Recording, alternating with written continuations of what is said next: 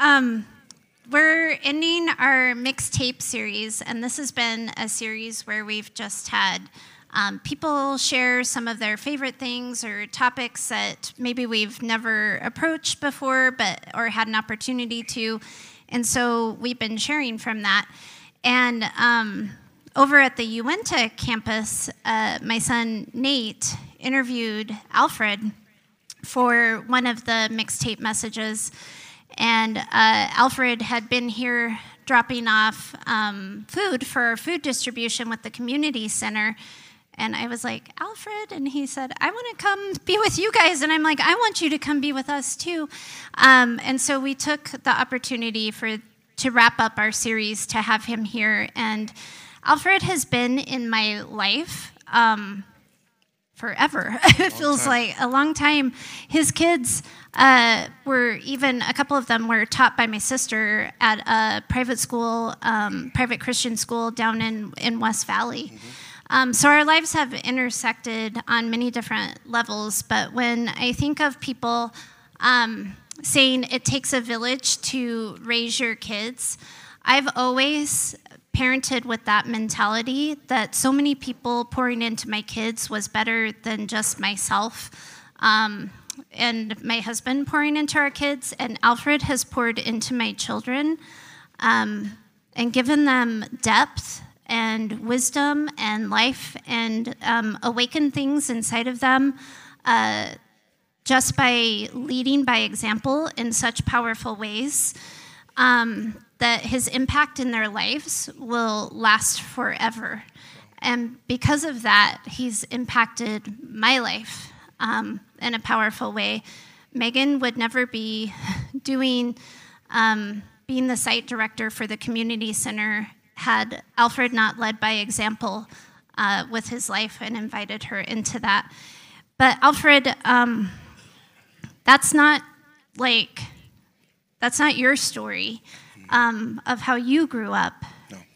And I would love to have you share a bit of your testimony, because honestly, you're a living, breathing miracle in front of us today, whose life has impacted thousands and thousands of people, and I would love for you to share that. Well, thank you. Graham, was that you that did the intro? Wow, I'm humbled. Thank you. Okay. I love Graham. Even more now. Thank you.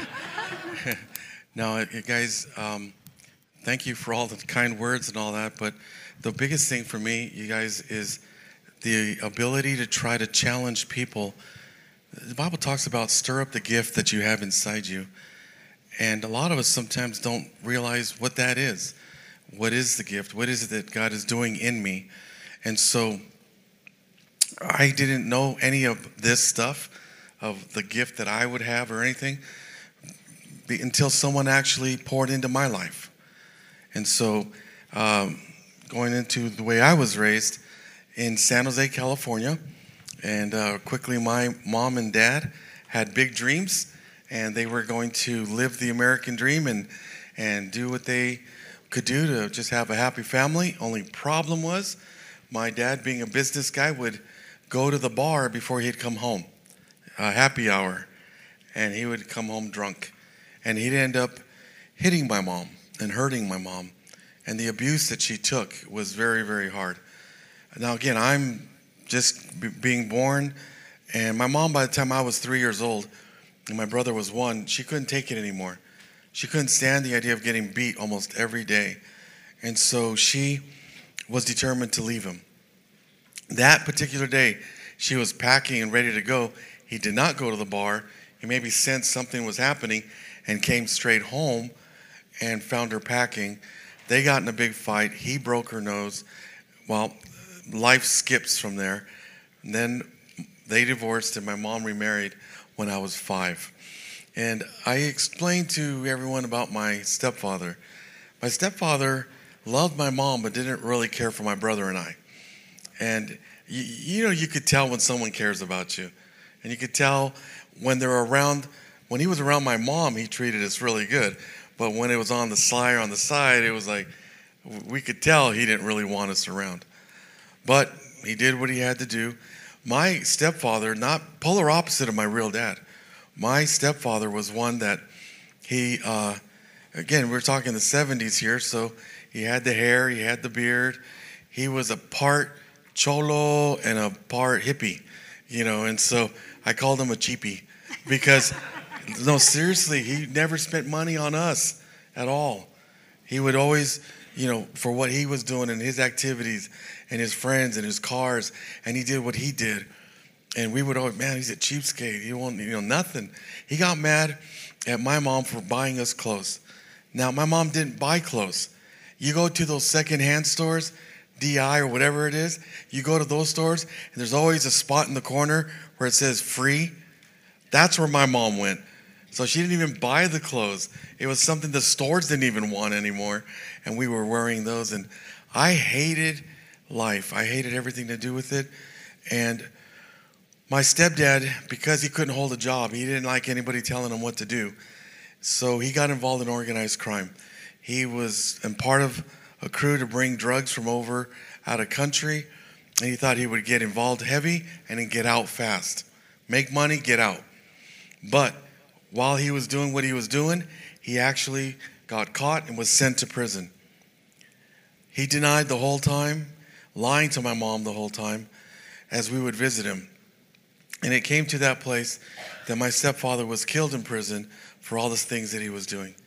So now my mom, single mom, raising 5 kids, my brother and I, and then my brother Victor and my twin sisters. 5 kids, all under the age of 12, and doing what she could to try to make this work.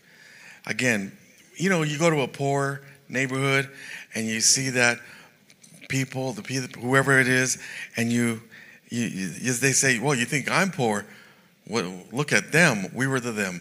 Okay? It was hard, and I hated it. I hated it with the passion, having to always depend on the government. I hated it with the passion, waiting in line for this, waiting in line for that, being yelled at. I just hated being poor, but I couldn't do anything about it. I was still a kid myself. My grandfather dies right after my stepdad, cirrhosis of the liver. This is my mom's dad, the only man I cared about. So he died, so the hurt was there even more. I got jumped, not by gang members, but by some kids that looked at me and I looked different from them, and racially was called all kinds of names and was beat up really bad as a 7th grader from a bunch of high schoolers. When I dragged myself home, it came to the point where guys from the neighborhood they said, who did that to you? And I told them, they go, you join us, we'll get them. I was scared as a 7th grader. I joined them. Those guys got their, it was horrible what they did to those guys. But I now was committed to being involved. Not having a grandpa, not having a dad, real dad is gone. I saw 2 of my friends die to drive-by shootings and 2 others by multiple stab wounds. It was ugly and fast-paced what everything was happening. The depression that set in because our friends were gone, remember I told you we were poor. We didn't have money back then for heroin. We didn't have money for cocaine. We did dumb things, very dumb things. Inhalant, gas, paint, glue, whatever.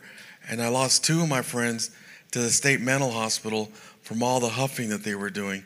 Just fried their brains so fast. And it was one of those things where life was just falling apart. I had no direction. I had no one there that I could turn to. All the girls in the neighborhood were pregnant by 14. All the guys in the neighborhood, they were either the dads were dead or gone or in prison or just abandoned and left. And it just came to that place where I quit school. I lost my purity there in the neighborhood at the age of 12. And from that moment on, life was falling apart. I had a great idea when I turned 14. I'm going to look for my real dad. If I can find my real dad, because last I saw him, I was 3. I had a picture of him in a suit and tie, but nobody would tell me where I can find him. And so it got to the place where I started looking, and someone said, okay, I'll show you, because I kept bugging. That emptiness about, I want to know who I belong to. I want to find, if you did the DNA thing, you know what I'm talking about. You want to know Who's your family? And I wanted to know him. So he takes me where all the homeless people are, and he takes me behind a building, and behind that building was a dirty mattress on the dirt floor. There's a guy laying there in a pool of vomit. Smells like urine. I'm sorry, I know you guys are eating. You're like, it was a horrible sight to see that man there. And then this guy says, "That's your dad." That's not who I'm looking for. I'm looking for a guy in a suit and tie. And I've seen this guy right here. My hand curled up. It was nothing for me to retaliate, but letting my anger out. It was. You guys know what I'm talking about. I had no control, but anger hit me. I'm swinging. And he saw that, and I looked at him because I was just about to hit him. He took the picture out of my hand. He rolled the guy over. He goes, "You fool, that's your dad." And then I recognized the guy. That's the guy who would walk in front of my house almost every day across the street. That's the guy my friends and I would get rocks and walnuts. You ever seen walnut in its casing? Not the brown shell, but the case around it. It's a hard green, like a rock. And we would pick those up because we had a walnut tree in front of our house. We'd pick those up and we'd throw it at him, trying to make him fall. I didn't know it was my dad. This is the guy who got so drunk in my neighborhood that he crossed over a railroad track, tripped and passed out. Train ran him over, amputated his leg from his hip down. Smoked so much, got cancer in his lung, part of his lung removed. He was 38 years old, laying on that mattress, looked 90, looked dying. That's my dad. The one-legged wino that I made fun of all my life is my dad. I said, if he ever wakes up, tell him I was looking for him. I get a phone call 3 days later from a nurse in a halfway home, and the nurse says, "Your dad would like to see you." I go. I have one picture with him behind a pool table. Didn't want to show that his leg was missing. And then I got another phone call a couple days later saying that he died. My life was a mess. I quit school. I wanted nothing to do with it. They didn't want me at that school. That was a time when we were getting bused, taking inner city kids to the suburbs. And we were bused there. It was amazing that first day driving into the beautiful neighborhood and seeing all these houses. And I don't know about you guys, if you've ever done this before. You go through those nice neighborhoods and you're like, as a little kid, "Ooh, that one's my house. That one's my house. Oh my God, and everyone's, I want that one. I called it first. That was my house." And that bus is coming in and everyone's screaming, "Whoa, that has a pool. Whoa." And then we hear an egg, a rock. And then we pull up to the school and there's adults, parents, people protesting with signs saying, "We don't want them here." It's hard when you have to be escorted by the police to go to class. We fought so much. I didn't want to be at school, so I quit. I tried 7th and 8th grade. I didn't go 9th. I wanted nothing to do with anybody. Everything was falling apart. And then from there was a 65-year-old man that came into our neighborhood. He belonged to a church just like this, and the pastor of the church said, "We got to get out of the four walls of this place and go help those kids because they're killing themselves." The nerve of the man. He listened to the pastor. Who does that? You know what I mean? Okay, no, I'm joking. You know, who listens to the pastor? He did. He wasn't an elder or a deacon. He wasn't no bishop. He was no leader. He was a parishioner that God tugged at his heart saying, "We got to go do something." So he came into my neighborhood. He didn't come with a big sign that said "Turn or Burn." He came with a rake and a broom, started cleaning up, wiping graffiti off. That was a no-no. But he was wiping graffiti off, fixing fences, bringing food, until one day I exploded on him, Labor Day weekend, 1980. I just turned 15. And I vented on him and cussed him out and yelled at him. And I said this, "Who do you think you are? You come from your rich neighborhood? You come over here and try to help the poor kids?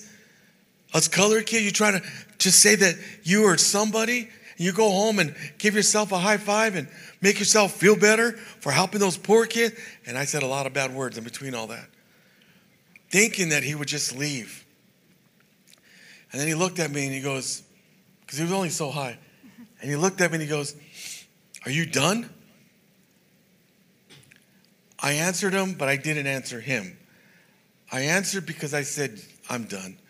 I wasn't really answering his question as much as I was answering life. I'm out of here. A couple of the older guys that I didn't know actually had taken their own life because they said they were going to call their own shots. No one was going to take them out. If they're ready, they're going to leave. It was pride.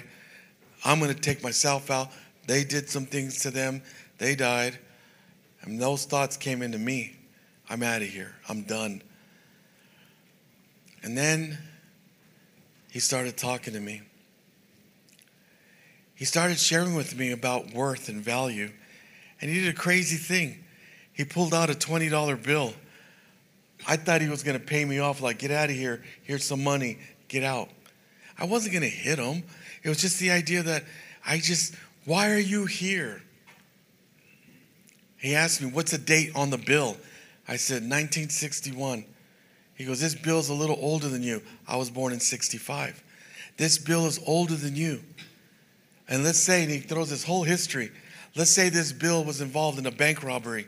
Let's say this bill was involved in drugs. Let's say this bill was involved in prostitution." And he went on, and he ended it this way. "Let's say this bill was in a pile of dog poo for 2 years, and someone found it, rinsed it off. How much is it worth now?" I said, $20. Like, give it to me. And he goes, "Don't you understand? This bill can change. Don't you understand? It's in my hands now. All that bad history, it still has worth and value. But one decision will change the direction of this bill." He says, "One decision, I can give this to the poor. I could go buy my family something. I could pay a bill. I could do something positive." And then he looks at me and he goes, "Don't you see you're more valuable than this bill?" That floored me because all my life I was told, "You're fat, you're stupid, and the worst that you could ever say to me, you're just like your dad." And I'd get angry. Which one? They were both losers. And that crazy old guy ended up leading me to the Lord. I gave my heart to God. I was just telling Pastor that, I only saw him that one time. I really believe my own thoughts. I believe he was an angel because I never saw him again and no one ever heard of him. No, and he came in for that whole summer and started, and I was just told he was a guy in church that got challenged and came into our neighborhood. But the idea was my life got rocked and I just started serving God from that moment on. So much so, let me tell you this one story. I know I'm going on. So, okay, I started getting so excited. I got so excited about what God was doing in my life. Started going to a small church like this where it was cool. We ate food too. And so as we were there, and the next thing you know, people in my neighborhood started getting saved. People started getting right with God, all my friends. But there was a couple guys in the neighborhood that did not like me. Because now nobody wants to steal. Nobody wants to do the crime. Nobody wants to go out and do things. Why? Because they're all getting saved and starting to go into church. And they hated me. I was sharing God to one guy one time at a park. And here's this big hedge bush. And the guy was on the other side. And he had a gun to my head. My friend stopped him. "What are you doing?" He goes, "I hate this dude, man. He's ruining everything with his Jesus garbage. He's all this. He's all that." And he goes, "Put that away." My friend's a big dude. He just says he knew he would kill him if he hurt me.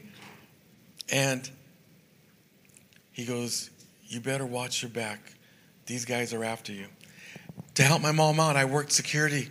I got off my job at midnight. All I had to do was walk literally 4 blocks down. I'm walking, and it's quiet, and I hear a whistle. In my gang, there was a whistle we all had. I knew it was guys from my gang. And they were walking that block this way. I'm walking this way. And I could see across the backyard. And I look. And they saw me and I saw them. I'm like, oh, it's those 2 guys. Now, I've always been healthy. Okay? And so for me to take off running, these guys would catch me fast. I did take off, though. I got across the street before you knew it, they were there. And they go, you can't run away now, you punk. We're going to shut your mouth for good, all that Jesus, this and that. One of the guys, crazy guy, I fought alongside him. I didn't fight him. I'm on the same group. I fought alongside him. This guy was crazy, carried a hatchet, a little axe in the back. So when he'd get in a fight, he would just start swinging. I'm sorry, gross, but it was hard, and it was gross to see it firsthand. I see him go like this, you're dead. And he puts his hand, I know that hand going back like this. I know what that meant. He's going for it. I'd only been in church a week. There was a little church in the neighborhood. And the pastor said, if you ever get in trouble, you call on God. And God will send his angels to protect you. I took that literally. I'm looking at his hand going to his back. And I go, Jesus! Next thing I know, these guys take off. I look behind me, and there's a cop. I said, thank you. And I ran home because I peed my pants. I was so scared, man. I ran home.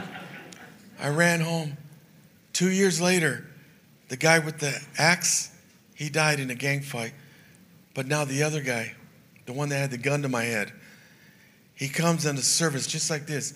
Imagine if he just right now came in a wheelchair. He got stabbed more than 30 times in a gang fight, and he's paralyzed from the hip down. And he's crying, and he wants to give his life to God. And I pray with him at the altar, and I lead him to the Lord. Afterwards, I take him and do what Christians do. We went to Denny's. And so, and here's the guy that had a gun to my head. Now I have to pick him up off his wheelchair to put him in my car and take him out. And then we're sitting there and we're talking, and he goes, man, I waited too long. I said, remember 2 years ago? He goes, I remember when we saw you. I go, I have been always wondering, why did you guys run? He goes, well, when you screamed like a little girl, he said chavala means little girl. You screamed like, I go, I didn't scream like a little girl. He goes, you said, Jesus. I go, shut up. No, I did. I was more manly, Jesus. No, I'm just, I was scared, man. And I said, Jesus. He goes, when you screamed like a little girl, I go, well, it was a cop, right? He goes, there was no cop. I go, there was a cop. He pulled up right behind me. He goes, there was no cop. When you said Jesus, these huge gang members stood behind you. Never seen them before. I go, where did these dudes come from? And these guys were high. He goes, I knew we were high, but I go, when did they show up? I go, there was nobody behind me, dude. It was a cop. He goes, no, man, I don't know where these dudes came from, but I remember what the pastor said. When you call upon the name of the Lord, he'll send his angels. And I started thinking, oh, man, my angels are homies, and so I'm thinking literally, can you imagine Michael the archangel? Orale, let's do this, and so, and sure enough, these guys take off running. From that moment on, that I see that God saved me, it's been what it's been, a life living. It's been one miracle after another. 14 times I should have died. And last year was my last one. And so, here's some thank you. For you. Don't you wish we had all night with Alfred? I know. But literally, Alfred, many of us were praying for you when you were in the hospital with COVID. And and we nearly lost you. And as you said, you're a living, breathing miracle, as is your family. But I know you've got a life Bible verse that came out of that time in the hospital, and maybe you could wrap us up with that verse and why that became your verse. Okay, first of all, I want to say thank you for those of you that prayed for me. Second of all, I want to let you guys know, for those of you who have no clue what we're talking about, I was hit with COVID after doing a lot of ministry, and I got hit, and I was sent to McCady Hospital. I was there 45 days, 25 days on a ventilator. And they were like, he's not going to make it. They were thinking of taking it out and doing a tracheotomy on me. And it was just one thing after another until it came to a final moment where God, through the prayers of all of you and through a minister that was able to go and visit me, I do need to share why I'm going to cough right now. I'm not sick. Excuse me.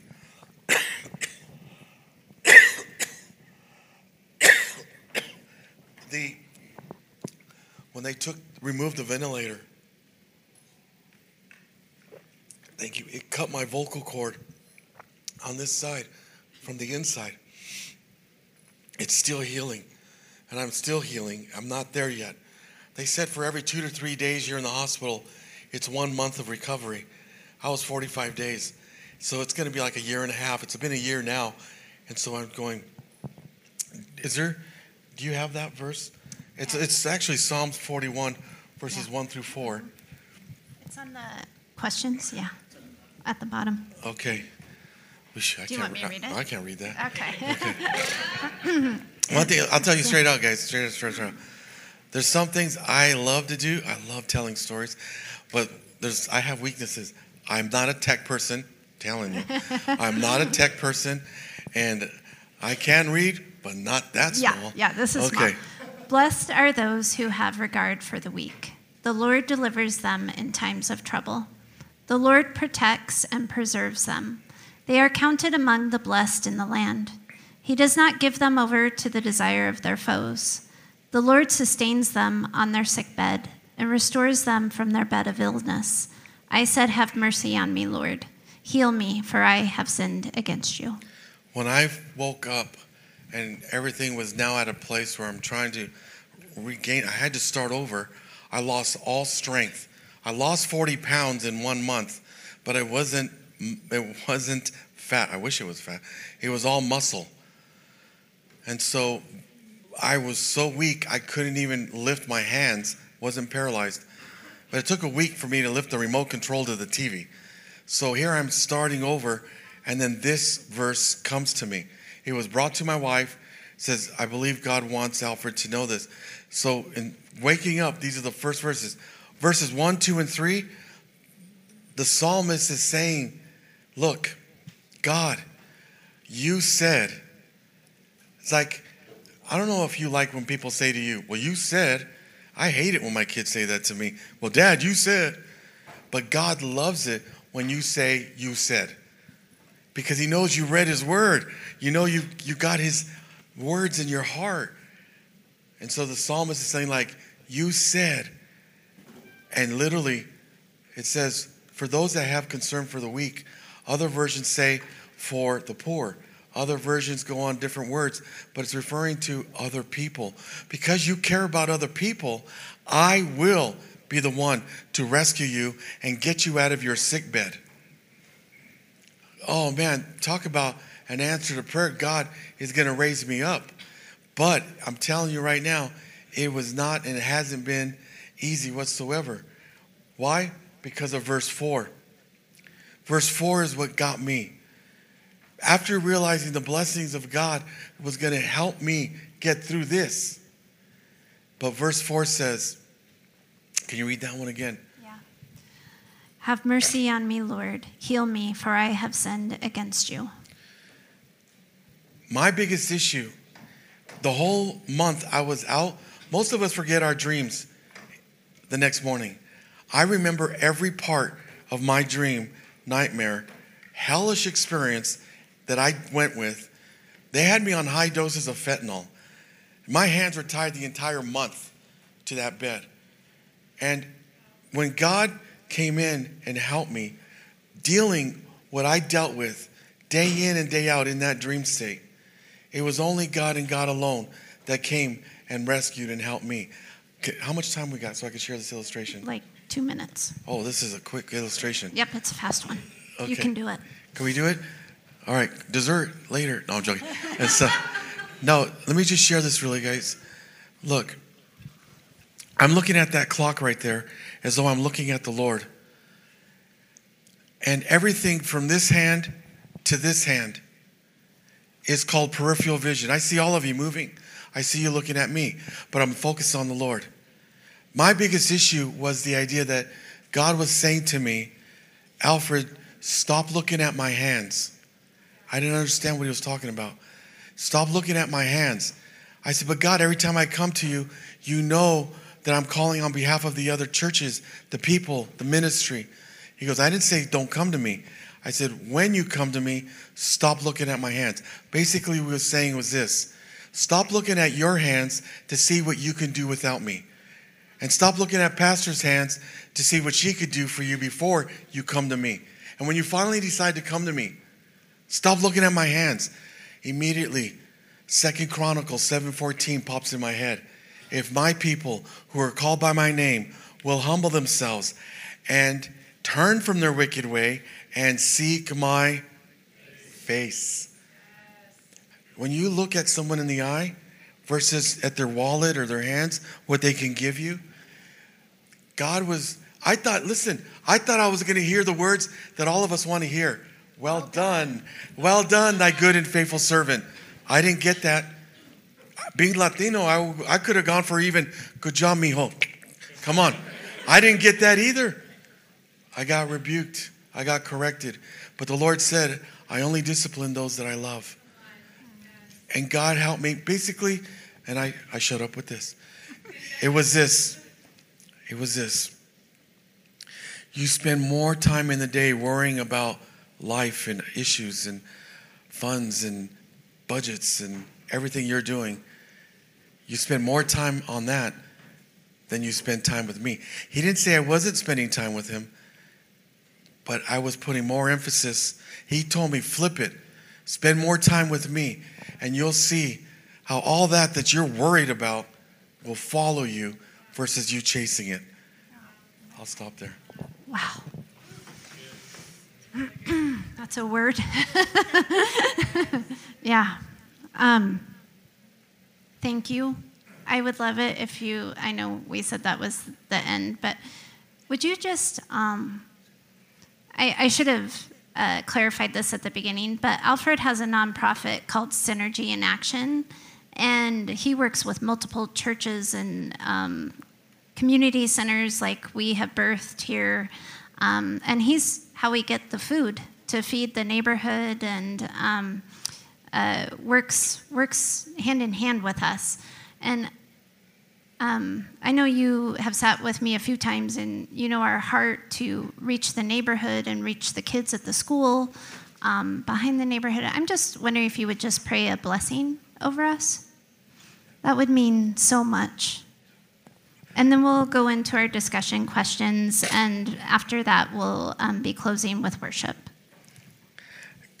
God, I just thank you so much for this awesome place of worship, Lord. And it's an awesome place of serving you because we're serving the community. And you said, however you treat the least of those around you is how you treat me. And Lord, whether the richest person in the community walks in or the least richest person, God, we just thank you that we can meet them and know them. Yes. And we pray, God, that you help us to do everything we can to serve them. Thank you for all these beautiful people that are here now. And I pray, God, that you help them to stay focused on you, that whatever they're going through in their peripheral, Lord, they could handle as long as they stay focused on you. You said, Lord, to fix our eyes on you, the author and perfecter of our faith. The reason we got to fix our eyes is because they're broke. They move here and there. God, help us to fix our eyes on you. Bless my friends here. Bless all they're doing. Bless this beautiful school right next to us. Lord, we pray protection and your angel to encompass the four corners of that entire campus, that it would protect all those wonderful kids, the teachers, administration, in Jesus' name. Amen. Amen. Amen.